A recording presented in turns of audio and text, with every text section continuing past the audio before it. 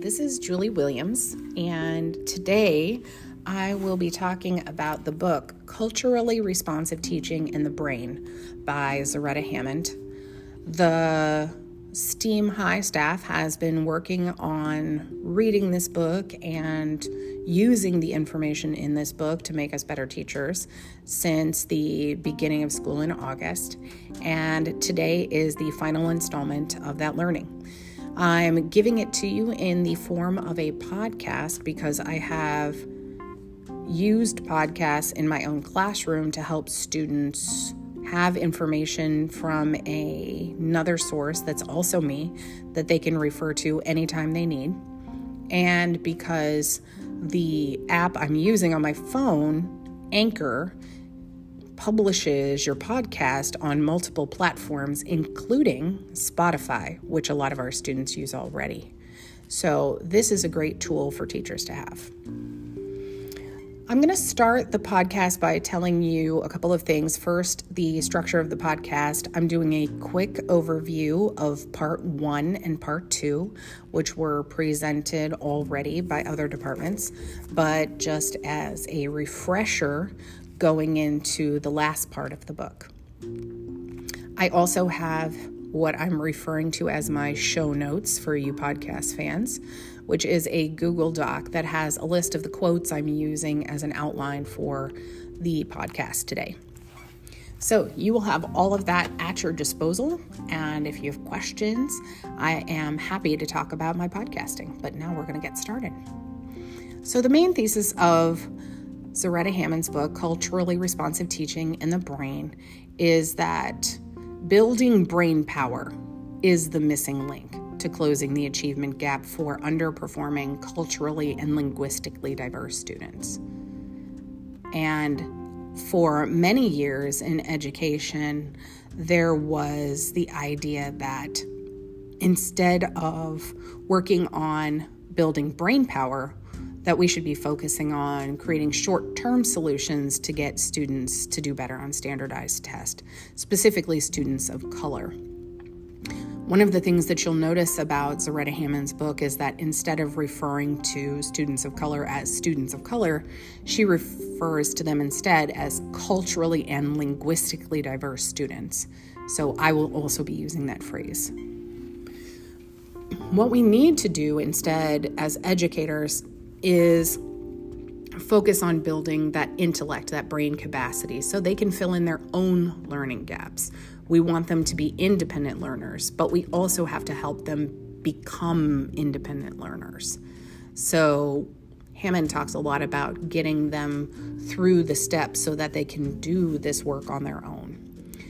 She also gives a great outline known as the Ready for Rigor framework to help operationalize culturally responsive teaching. So what are the steps that we need to go through as teachers? Awareness, learning partnerships, information processing, and community of learners and learning environment. All of those things are part of what the work that we do. And you're never done with any of the parts of this work. Even if you've been building awareness and building those learning partnerships, that work can always continue. You might have to go back and add to it. It is really important to understand how building social relationships affects students. We need them to be comfortable and feel safe so that learning is possible. One of the things that I often explain to students is that from a social studies teacher standpoint, my classroom is a lot like social contract theory, the idea that I'm the government and they're my people. And we agree on some rules and regulations. They agree to follow those rules. And in exchange, I agree to be a trustworthy person who helps them uphold those rules. So that agreement has to be there. It also helps to think of a culturally responsive teacher as someone who is a thermostat in the room. So you're setting the temperature instead of being a thermometer where you're constantly reading and reacting to what's happening in the room.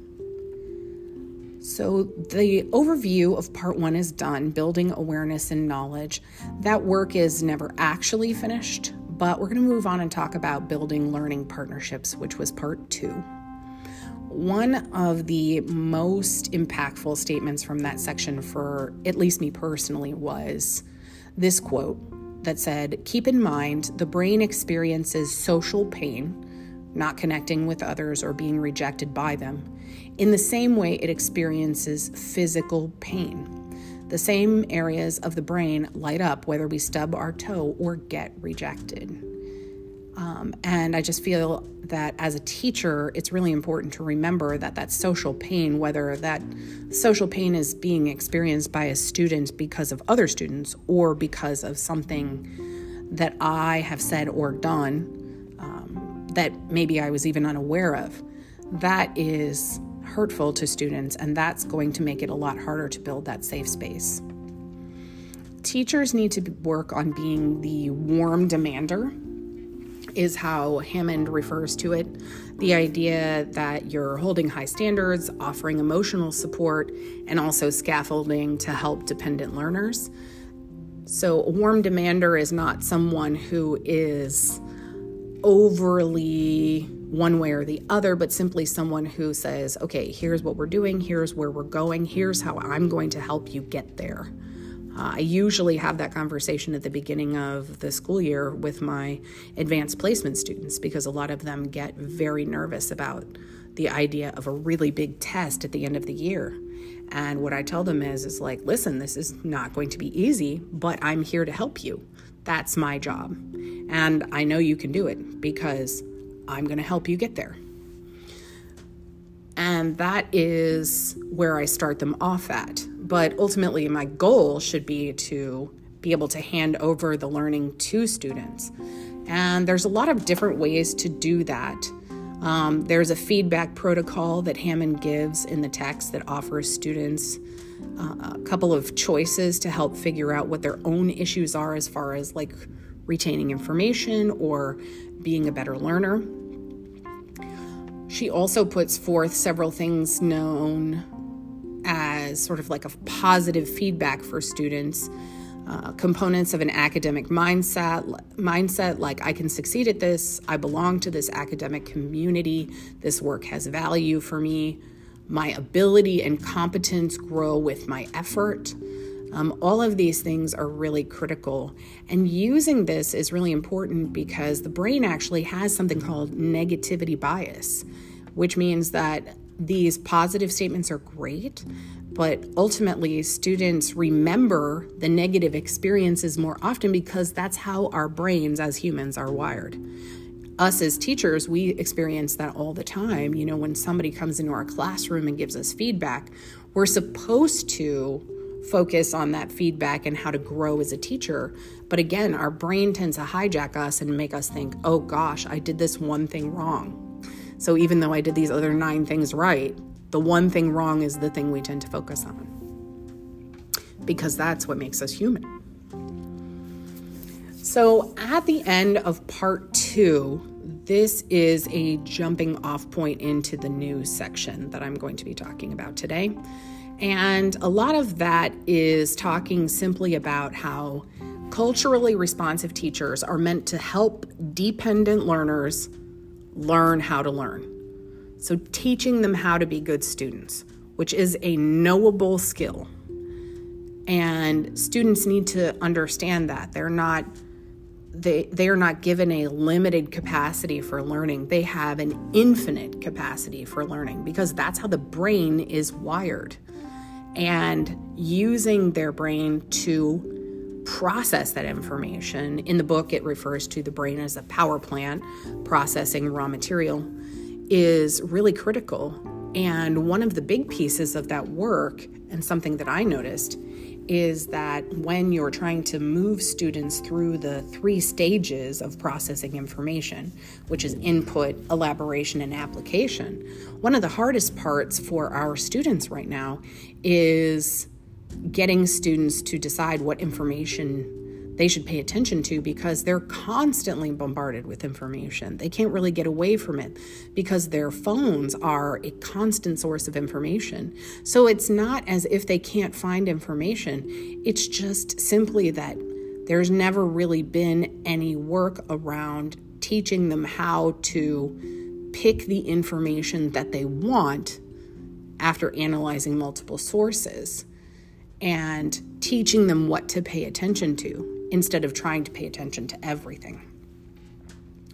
The book also talks about instructional strategies around getting the brain's attention by igniting that learning, making the information digestible by chunking it, helping them actively process new information or chewing it, and then having a chance to apply that learning by reviewing it. And we can actually teach students how to do this on their own by giving them a routine to follow, giving them a ritual to follow, because that's really going to be helpful in them developing their own capabilities. On page 132, it talks about how is new material connected to what I already know? How does it fit together? What larger system is it a part of? So for example, right now, I am having my AP US History students read an article about the legacy of Reconstruction after the Civil War. And it's going to connect the post-Civil War period with the present for them in a way that they might not have done on their own or without me teaching it directly to them. Instead, they're going to be reading about it, and I'm teaching them, again, how to process that information to help grow their knowledge base. In addition to using certain techniques that are listed in Chapter 8, Chapter 9 talks about seeing the environment as the second teacher. And one of the core questions it asks is, what do we want the environment to teach people who are in it? So looking at our environment and making sure it's authentic and organized and reinforcing of things they need to know is really important in order to help them do that learning. Developing a rapport with students so that you're talking to them before the lesson, having instructional conversations with them, answering their questions about things that they might be curious about. These are really important because a lot of students talk and dialogue in order to learn, and it is really critical to have those conversations with them. It's important to look at the Ready for Rigor framework of awareness, info processing, learning partnerships, and communities of learners in the learning environment, and start picking something from each of those sections to work into your daily practice. And that is really going to help you do the work of being a culturally responsive teacher. One quote that I'm going to leave you with is on page 153. It says, "Remember that even as educators, we are subjected to the same amygdala hijack as our students. We feel anxious, fearful, confused, and overwhelmed as we step outside our comfort zone. Embrace this stage and use it as a time for inquiry and reflection, because this too shall pass." Thank you so much, STEAM team, for your time. I appreciate you, and have a great day.